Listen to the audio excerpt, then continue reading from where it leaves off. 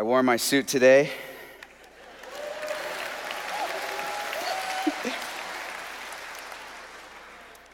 And I brought a whiteboard. We're not messing around today, guys. We're not messing around. I honestly feel like the message that I have prepared for you today has already been declared in this place by what we sang, by the pastor's prayer this morning, by the testimony of our sister Tilly. So I'm really just going to restate it for us. Restate almost all that we have done this morning. Singing together the words about our God and about renewal and about recreation. All of these things, I'm just restating it. But I'm going to jump in here. I want to show us some things about how we worship together, what we do when we gather in this place, how it tells God's story. And I really believe God has something for us today to teach us about who we are and what we do when we gather in this place, and more than that, because it's not just about this place. But what I want us to see, first of all, the story always starts, and we sang about it a lot this morning. It starts with creation. God's story starts with creation, the God who initiated relationship, the God who is himself relationship, Father, Son, and Holy Spirit, that came into the world to create that relationship, and there was perfect relationship with God at creation. Oneness between humanity and God, and within to each other, and between all in creation. This was how God chose to meet us. And when we gather for worship, we touch on these things. Like I said, we sang about them, but we come into this place to worship God. We are here as followers of Christ, as Christians, believing that there is a God in the universe who created all things, and that's who we are here to worship. Come, let us kneel before the Lord our God and our Maker. He has made all things, and he made all things for this word I'm writing down here, shalom, wholeness, rightness, that all would be well in the world. And we come into this place seeking that. I really believe that these moments of worship where God's people gather together, it's the closest that we get back into the garden. And follow me, we get glimpses of shalom. This is the gathering of God's people. God's design was that he would have relationship with his people, that he would commune with them, that he would walk and talk among them. And in a way, when we gather together, he walks and he talks among us by his Spirit. And so we get the closest there. But what's the next part of the story? We all know the next part is what we deal with day in and day out, is the fall, where all of this, relationships with God, all of it was broken and shattered. And this is the reality that we deal with. But we bring this to our worship as well. So even as we did today, we come before the Lord to pray. And we pray to the God of creation, celebrating him. This is a week of Thanksgiving where there will be many prayers, thanking God for all that he has done, praising God. But our prayers also come with petition, where we say, God, make right what is wrong in our lives and in this world. And confession, where we would confess our sins, we confess our brokenness, we recognize the world that we live in that is fallen. But that's not the end of the story, right, people? Because Christ met us with redemption. How's that green coming across? Oh, it's not so good. Let's change to blue. Redemption. Can you see that? All right. This declares the crux of history, the cross of Jesus that has come into our lives to make all things new. And we declare it. We declare it as we gather for worship. We declare salvation. We declare our testimonies, our stories, even as we heard Tilly share about her life today. We declare it through sacraments We've gotten the chance to enjoy that the last couple of weeks, and we declare God's word in this place, where we come week after week to hear about the whole story, to open God's word and find that redemption. And that leads us, and I didn't leave myself much space, but the very last thing is recreation. That God is at work in us. God is bringing about transformation in our lives. That we would come before him for the renewing of our minds and our lives. That Pastor's been saying, I love this word, recharge. Recharge. This is the recharging station. Is that right? Recharge. And you've heard us say many times that we are sent ones. We are sent ones. You've heard us say the real worship begins when we go out these doors. And this is really, sent ones is where I want us to think and dwell this morning as we look at God's word. All of this, the story, God's story of what he's done throughout history, it intersects with our worship, and it forms us and it shapes us week after week as we gather for worship in this place. And that's, no matter who we are, we're being formed and shaped. And even our kids, when they're in here on the first Sunday of the month, what a joy it is to know that they're being shaped. Even if you look at them and maybe they're coloring or on a cell phone, this generation loves the cell phones. We still, and whispering and all these things that might seem like distractions, or it might seem to you like they're not paying attention. God is forming his people every time we come together for worship, and we need to just keep that in mind. So this is our recharging station, and we're charged up to be sent out. And I was thinking about this question. If you were to ask me, Jeremy, as our worship pastor, how would you define what it means for us to be charged and sent out? I think there's something that God has for us in this, a definition. We've heard it even this morning already, and I'm going to get at this because I think there's part of who we are called to be that I hope we can see in a new way. And so I want to start by looking at God's word.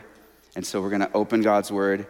I want to do this a little bit differently. I'm going to take us all the way to the end of the story, to Revelation, and read some passages that work backwards from the end, and our text is in Exodus. But first, before you stand for our text, let me read for you from Revelation 21, verse 3.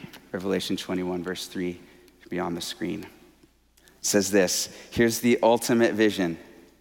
And I heard a loud voice from the throne saying, look, God's dwelling place is now among the people.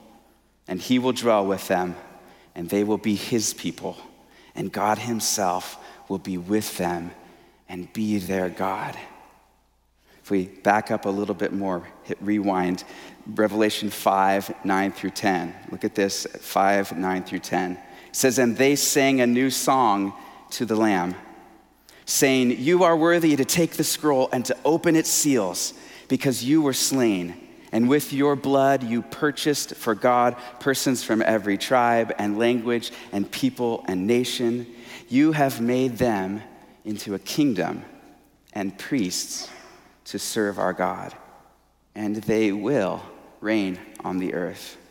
Let's back up some more to the beginning of Revelation. Revelation 1, 5 through 6. This is John speaking of Jesus, the Lamb. He says, to him who loves us and has freed us from our sins by his blood, and has made us to be a kingdom and priests to serve his God and Father. To him be glory and power forever and ever.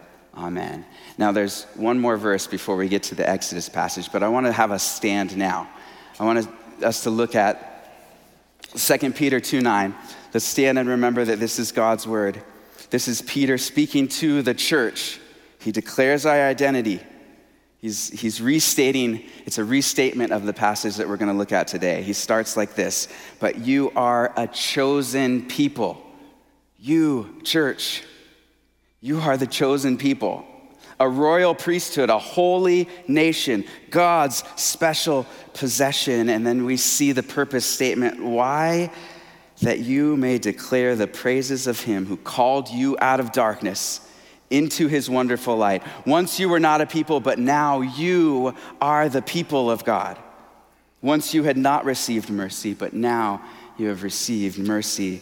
And here's our passage for today. We're going all the way back to the book of Exodus, chapter 19, 1 through 6. On the first day of the third month, after the Israelites left Egypt, on that very day they came to the desert of Sinai. After they set out from Rephidim, they entered the desert of Sinai. And Israel camped there in the desert in front of the mountain. Then Moses went up to God, and the Lord called to him from the mountain and said, "This is what you are to say to the descendants of Jacob and what you are to tell the people of Israel. You yourselves have seen what I did to Egypt, how I carried you on eagle's wings and brought you to myself. Now, if you obey me fully and keep my covenant, then out of all nations you will be my treasured possession. Although the whole earth is mine, you will be for me a kingdom of priests, a holy nation. These are the words you are to speak to the Israelites." This is the word of God. And before you sit down, would you join me in prayer?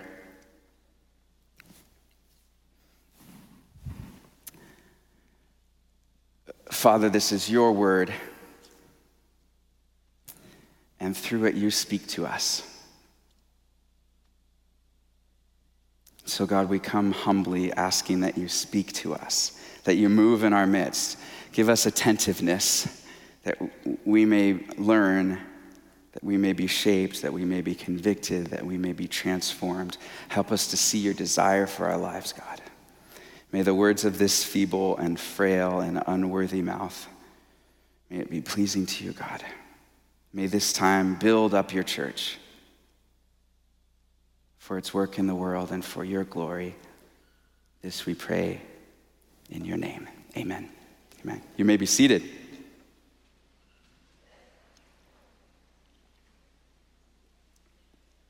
So for our passage in Exodus 19, we would do well to remember how God has moved before we get to Exodus 19. And we can go all the way back to Genesis and see that the way that God has interacted since the fall with his people is to reveal himself to a particular people. And that is rooted in Abraham, the family line of Abraham. We find out that this is how God desires to be revealed and to reveal himself to the world. So you can trace God working through Abraham and his descendants all the way through when we get to the 12 sons of Jacob, who would be renamed Israel. And they're in trouble by the end of Genesis. This family line is threatened by famine, threatened to be erased. And yet we see that God has been at work surprisingly in the life of Joseph, one of the sons. And he ends up in Egypt, and God uses his story to rescue his people, and so they've been rescued into Egypt. And then we fast forward all the way here to Exodus 19, and we're talking about in this first half of Exodus, no longer about just a family line, no longer about the 12 sons. Now we're talking about a much bigger group of people. Many generations have passed. Joseph and that generation are virtually forgotten. The people have grown so big that they become a threat. They are enslaved and oppressed, and the Pharaoh gets to the point where he's reverting to methods of genocide and ethnic cleansing. No more males born means that in a matter of generations, the Israelites are gone, essentially. And so we see this another threat for God's people, and God steps in and rescues them. And so that's all there in the first half of Exodus. God has freed them and released them into the desert.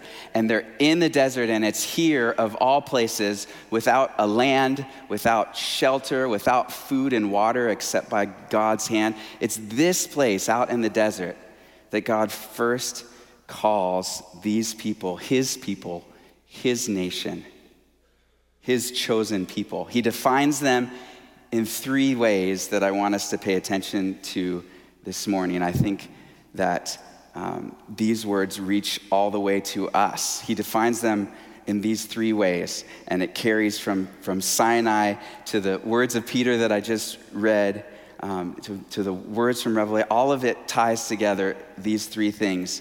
And so here they are. Treasured possession is the first thing that he says. And I put here, the God who takes up possession in his people. The word possession, I want us to think about this word. We tend to think of the word possession in terms of ownership, and that's not wrong. I think it's important for us to see this. This God revealed his power and rescued his people and made them his very own. He says, I'm making you my very own. This fits our New Testament view of what God has done through Christ. Just as God's chosen people were rescued from slavery and death in Egypt, we have been rescued through Christ. Amen? We have been bought by the blood. The Apostle Peter, right before the chapter that I read, speaks of this. That we have been bought by the blood of Jesus. We saw it in the Revelation passage as well that we just read. And Paul writes about the same thing in Corinthians. They use this language of being bought by the blood of Jesus. Purchase, ownership. All of this is a fitting understanding of what God has done for his people. But there's another dynamic that I want us to see, that God is unlike any other in this way. This unique taking up possession in his people. God says to the Israelites in the following chapters, I will dwell where you are. I will dwell where you are. God would come to take possession of the tabernacle. And where his people went, where they moved, God moved with them. God would later take possession of the temple for a time, but it's always been God's design from the very beginning to restore Eden, to restore this relationship. And so this is what God has been up to take possession of the hearts and lives of a people fulfilled in the church. We are to be God's dwelling place. His Christ followers become his temple. God dwells by the power of the Holy Spirit within us. God with us, his treasured possession. He takes residence in his people. He also calls them a holy nation, a people of God who are set apart for holiness. Now, every ancient civilization had holy people. But this is so unique, and I don't want you to miss it. God's calling all of his people to be holy, not just a unique and special few. And in what ways are God's people called to be holy? In every conceivable way. Every people group at the time had a god or multiple gods that they believed in and they worshiped through ritual and deed. And how were God's people to be set apart? Not in any way like the rest. Not even touching, seeing, experiencing those ways. Set apart for God and for his work. We see the very next chapter, chapter 20 of Exodus, is the Ten Commandments. I am the Lord your God who brought you out of Egypt. You shall have no other gods before me. You shall not bow down to them or worship them. I am a jealous God. Holiness. And yet, look through the history of Israel, through the Old Testament, and holiness is fraught with failure. God's people struggle with holiness. That's the story of the Old Testament. The inability for God's people to live holy, to keep God's covenant. Righteousness is so hard for them to find because righteousness is only found in Christ. My hope is built on nothing less than Jesus' blood and righteousness, or even as we just sang, no guilt in life, no fear in death. This is the power of Christ in me. And still the call for holiness carries all the way through Scripture, from Old Testament to New Testament. I want to pause for just a second here. I was thinking about this, and I'm going to put my dad hat on. I'm thinking about being a dad, raising 3 boys, and trying to live in this world as Christians. Trying to guide my boys as they interact with friends and on social media and all these things, and balance all of this.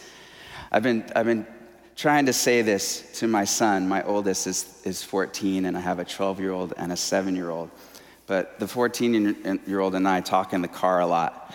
And I've been trying to talk about this. And Buddy, he's right here. If I never said this exactly like this, and hopefully it's clearer, because we don't do this perfectly. But I've tried to say this.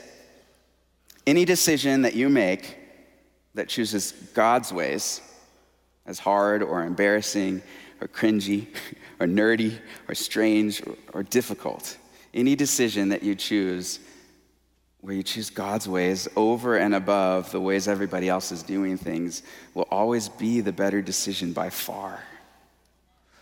It's the choice that honors God. It's the choice that leads to life. It's God's ways, the narrow path, the path to wisdom, the fear of the Lord. And we all strive for this, right? And we all struggle with this, right? I know I do. So for you in the pews, you online with us, for me standing right here, we are people set apart for holiness. This remains for us. The third one I want us to really look at is where God says, you are a kingdom of priests. Lives fully given for God's purposes. A kingdom made up entirely of priests. Imagine if the United States was made up entirely of priests. Instead of government and Congress, House of Representatives, priests. Judges, police officers, all of them are priests. Plumbers, electricians, bus drivers, garbage disposal specialists. They're all priests. Priests everywhere. What do? You're a caretaker, business owner, teacher, lawyer. Wait a minute, Matthew, can I say lawyer? I'm just kidding. Lawyer joke. Sorry, my father-in-law's a lawyer. I apologize. Here's your identity, people of God. Here's your identity. Foremost in our minds, foremost when we walk out these doors, you are priests of the kingdom. What does God mean here? This is the moment that he's first defining his people. This is their mission statement, their core values. Primary among them is that they would be a kingdom of priests. It ties together the other two. God's treasured possession, because God takes full possession of their lives. And the lives of priests are set apart as holy. I want to give you a definition of priests that I found, and I really like it. This comes from James Arcady, I don't know. He's from Trinity International University, and he says this: a priest is one who stands as the hinge of the cosmos, gratefully offering the creation back to the Creator. Stands not at the hinge, but as the hinge of the cosmos, gratefully offering the creation back to the Creator. It takes us back to this, that we recognize that we're all created beings, and everything that we have is created by God. Everything that we bring to him, especially as we worship, all of this is created things. The songs, the words, the lyrics, everything that we offer to God, we come creaturely. We can't get away from our creatureliness. We can't get away from our fallenness either, but we come before God recognizing that this dynamic exists in our world, and we have found the new dynamic of Christ in our lives. I want to show you one thing that I think is also really crucial to think about. There's a chasm right here. There's a chasm right here in our world. This is the dynamic that most people are interacting with in the world. They're created, whether they know it or not, they're created for something more. They're all longing for something more. Ecclesiastes 3:11 says that God put eternity in the hearts of humans. Everybody has this longing to make something of themselves, to be something. And yet, everybody in the world is dealing with the results of the fall. Everybody's dealing with illness and brokenness and failure. We might try to ignore it, and they might even try to do some of this, looking for a maker out there, seeking after, trying to find ways to meditate and get closer to God, but they won't make it here unless somebody stands in the gap. Priests of the kingdom. Look through the whole of Scripture, you'll find these three themes. God is looking for those who will stand in the middle and say, look at what your life can be. Look at what your life can be. And I want to say to you, if you're not living into the redemption of Christ, into what he offers for transformation and recreation, I want to say to you today, look, God's dwelling place is now among the people, and he will dwell with them, and they will be his people, and God himself will be their God. Look what your life can be. And so we have these three. We are God's treasured possession. God is with us. He has taken up residence in us. We participate with God in his work as a holy nation, set apart to be holy as he is holy. And we serve his purposes as priests of the kingdom, making his glory known everywhere we go. Let me just read those again. We are God's treasured possession. God is with us. He has taken up residence in us. We participate with God in his work as a holy nation, set apart to be holy as he is holy. We serve his purposes as priests of the kingdom, making his glory known everywhere we go. This is true in all of our diversity, coming from different backgrounds and generations, each with different abilities and disabilities, with different things to offer the kingdom. Seen and unseen, known or unknown, what you have to offer may not even be known to you. It might be a mystery to you, but you're all in when you come to Christ. You're all in, you're all priests. I want to make two final points before we close by singing together. I want to make two final points. God's people gathered at Lake Avenue Church. If you want to see God move, if you want to see God move, if you want to see revival, don't come into this room expecting it to happen from this stage. It's not going to happen from the organ pipes or the drums and guitars or the orchestra, the choir. Don't come into this room expecting it to come from this podium or from any pastor who stands before you. Don't come looking for celebrity priests. The role of pastors and teachers and leaders and worship leaders, all of these are very important for the church. It's all part of the body of Christ. We all serve different functions, don't get me wrong. But these roles are meant to empower God's people. That's what this is about, for you to be recharged as we gather for worship.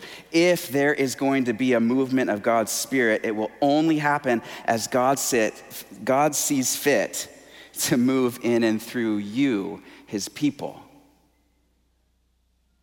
We can't manufacture something from here. It's got to be as you, his people, live out in such a way that others might be drawn into and see God. All of you, priests of the kingdom, let this sink in. If you want to see revival, step into your identity, live it. This is the charging station. We are all meant to be priests, so go and live as priests. And the last point I want to make is that over and over and over again throughout Scripture, all the way from the beginning where God's desire was to dwell with people, God's desire when he made Adam and Eve was that they, as image bearers of God, that they would be fruitful and multiply, that they would multiply God's image in the world. It's meant for the whole world. And then God chose a people, and he meant for this people to multiply around the world, that God's name would be made known. He tells Abraham that he's going to use his line to bless all people. And we see it again and again. There's a constant call on God's people to express God's glory to the whole world, to all people, before all creation, that all might come to glorify him. We are not priests for our own sake. We are meant to live it out in such a way that others might be drawn into and see God and step into their true identity as priests themselves, to break over this wall.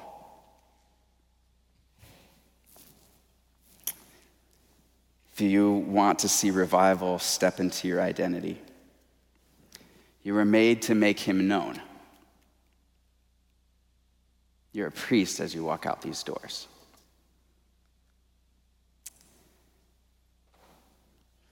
The worship team's going to come up. We're going to sing again. As I said at the beginning, we've given the message in a lot of ways throughout the service.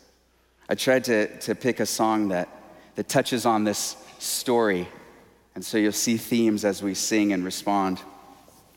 He's taken us from darkness to light, from fall to redemption, the cross of Christ, the work of the Holy Spirit in the church. It brings us to this purpose statement again from 1 Peter chapter 2, where he says, our purpose is to declare the praises of him who called you out of darkness into his wonderful light. Once you were not a people, but now you are the people of God. Once you had not received mercy, but now you have received mercy. And so we sing, praise the Father, praise the Son, praise the Spirit, 3 in 1, God of glory, majesty. Praise forever to the King of Kings, the King of Kings. Would you stand? Would you stand?